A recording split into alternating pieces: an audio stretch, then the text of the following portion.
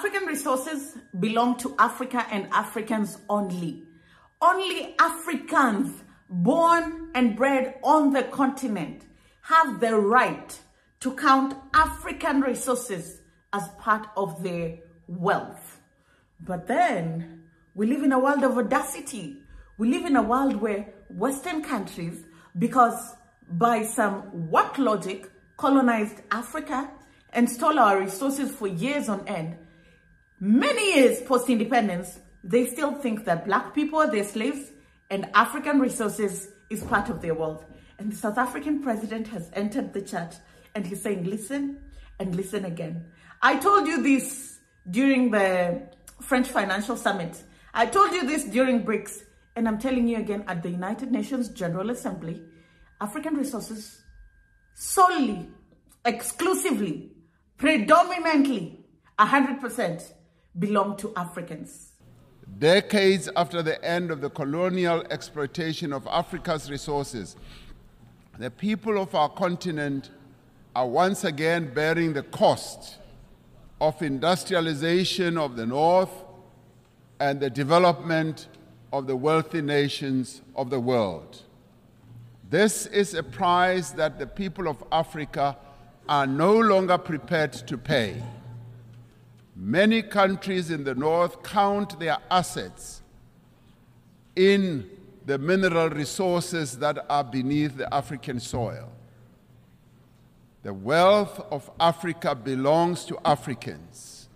The mineral wealth that is beneath the soil of Africa must, in the end, accrue to Africans. Hello there, how are you doing? Welcome to another episode of our conversations. My name is Indira Ganga. I'm a business journalist by profession and a digital content creator. I love coming on here, having conversations with you guys about Black people, Africa, our empowerment, and how we can rise up and take our rightful place at the global stage. You can connect with me on social media, actually, at Indira Oganga. I love hearing messages from you guys, from watching the videos. Today I want us to talk about the South African president and his speech at the United Nations General Assembly. But you know why I'm excited to do this video? Because I'll be in South Africa in a month's time. And let me know if you would like for me to showcase different parts of South Africa. I don't know what you've heard about South Africa on the media, but it's such a beautiful place. Let me know if you'd like to see the people of South Africa, the foods of South Africa, the places in South Africa, what to do, where to go. Because I think outside of politics, there's so much more to Africa, but we've always been reduced to global Western headlines, you know, and those have been proven to not be the most objective. They're very subjective. They serve an agenda. You know, how the West covers Africa is disease, poverty, hunger. Yeah, that's why people ask us if we've seen lions, and we're like, nah, the continent is far more developed than that. So let me know if that's something you'd like to see. Enough of the interlude. Let's get into the real business. So again, I've said this in a previous video and I'm going to say it again. African leaders are not playing this time around. They are just, you know, there was a time that African leaders and Africans in general were so scared of speaking. Like nobody wanted to speak because we feared the wrath of the West. We feared the repercussions that would befall you when you speak. Because when you spoke, nobody was going to come and support you. It was just you, and you became alienated. But Africans are realizing that they've been alienated all this while, that they've been under the wrath of the West all this time. So what's the worst that could happen? Unfair business deals? Sanctions? What's the worst that could happen? Travel advisory? What's the worst that could happen? Say your truth, stand your ground. And that's what these African leaders are doing. Africa is rich in resources. I think we've discussed this before in a video. And one of the resources that is very rich in Africa is gold. And data shows that the continent holds 40% of the world's gold and up to 90% of its chromium and platinum and other valuable metals. Any precious metal that you can think of, it's in Africa. You don't believe me? If you want gold, you go to Ghana, you go to South Africa, you go to Mali, you go to Tanzania, you go to DRC, you go to Nigeria. And these are just the places that we've discovered. There are places that have not been discovered and have not been. There's gold in Kenya, by the way.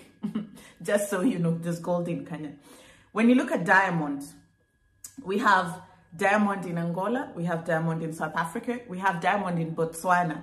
We have diamond in Zimbabwe, DRC, Tanzania, Sierra Leone, Lesotho.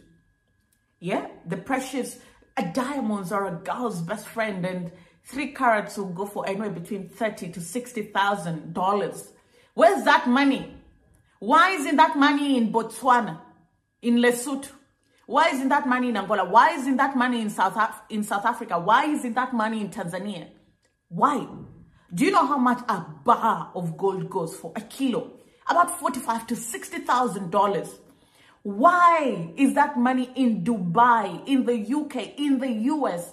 Why isn't that money in Ghana? If you think about oil, you have oil in Libya, you have oil in Algeria, you have in Nigeria, you have oil in Angola, you have oil in South Sudan, you have oil in Egypt. Where's the money? Where is the money? Who owns these resources? Because how do you own these resources and the money is in the West? Because multinationals will come in, negotiate for very unfair terms. I remember, let's put this into context. President Barack Obama, when he came to Kenya, he tried to broker a deal with President Uhuru Kenyatta to drill Kenya's oils. Now, the terms, President Uhuru Kenyatta said, no, thank you. They were going to drill it for about 80 years, 80, before they hand over the oil wells to Kenyans. Excuse me, by the time you've drilled it for 80 years, what is left? What is left? And the thing is, there are no laws that require these people to keep the money in the country. The moment they make the money, they ship it out. They ship profits out. So it's almost like your resources are not helping you. And they're in cahoots with middlemen, and they buy the product at almost nothing and then go and sell it for a lot of money. Cote d'Ivoire, Ghana produce about 65% of the world cocoa beans. Chocolate money is in Switzerland, is in greater parts of Europe. People who do not know the pain that it takes to grow cocoa are the ones benefiting from the chocolate industry. Why? Because these people try to add value and they refuse to buy. So we go back to the drawing board. And do you know where this sense of entitlement comes from? When you think you have a right and a say in those resources. It's almost as if somebody is telling you what to do with your life, with your money. It doesn't make sense. But this just flies because it's Africa. Nobody cares about us. Nobody will speak for us. Nobody will advocate for us. Well, hello. Africans are beginning to speak for themselves and advocate for themselves. Here's the South African President, Cyril Ramaphosa. Essential human qualities of innovation and adaptation must be evident in the actions we take to prevent the destruction of our planet. Africa is warming faster than the rest of the world.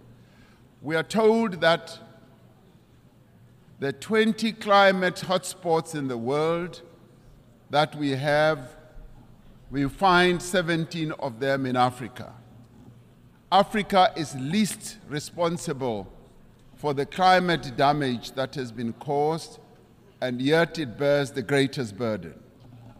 Centuries after the end of the slave trade, decades after the end of the colonial exploitation of Africa's resources, the people of our continent are once again bearing the cost of industrialization of the North and the development of the wealthy nations of the world. This is a price that the people of Africa are no longer prepared to pay. Many countries in the North count their assets in the mineral resources that are beneath the African soil. The wealth of Africa belongs to Africans. The mineral wealth that is beneath the soil of Africa must, in the end, accrue to Africans. We urge global leaders to accelerate the global decarbonization while pursuing equality and shared prosperity. We need to advance all three pillars of the Paris Agreement: mitigation, adaptation, and support. with equal ambition and urgency. African countries, alongside other developing economy countries, need increased financial support to both implement the 2030 Agenda and to achieve their climate change goals in a comprehensive and integrated manner. We need to operationalize the Loss and Damage Fund for vulnerable countries hit hard by climate disasters as agreed at COP27. I don't think there's anything more to add to this conversation because the data that I've given you says it all, and the South African president solidifies it. And I like when sometimes these conversations are spearheaded by heads of states because they see things, they know things, they're privileged to have information that the general public might not necessarily have. And so when you hear a president coming out and saying your entitlement over our resources have to end, it's because he's seen flames. It's because chances are high he's seen some of the contracts that the multinationals have with their countries. And even him, he's shocked. Even him, he's surprised. He's like, this is a new level of thuggery that you people have unlocked that I never thought existed. Because if Africans have the resources, the money should be here. But the money is not here. And why? Western entitlement, as the South African president has told you.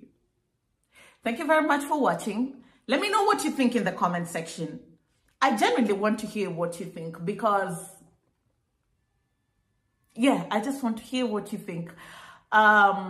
Some of these things, you know, maybe, I don't know how you see them from an outside-in perspective, but those of us who are here, we're just like, why are we poor? Like, why is this continent poor? Why are we finishing school and there are no jobs? Why is healthcare dilapidated? Why are roads bad?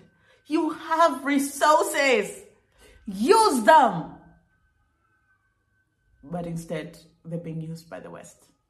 Again, thank you very much for watching. I'll see you again next time. My name is Cyril. Come over to my social media. It's fun over there, I promise you. It's only here where we come to raise pertinent issues and have that conversation. But on my social media, I post travel content, which is fun, and I just show people how life is on the African continent. The handle is @Cyril on Facebook, Instagram, and Twitter. I'll see you again next time.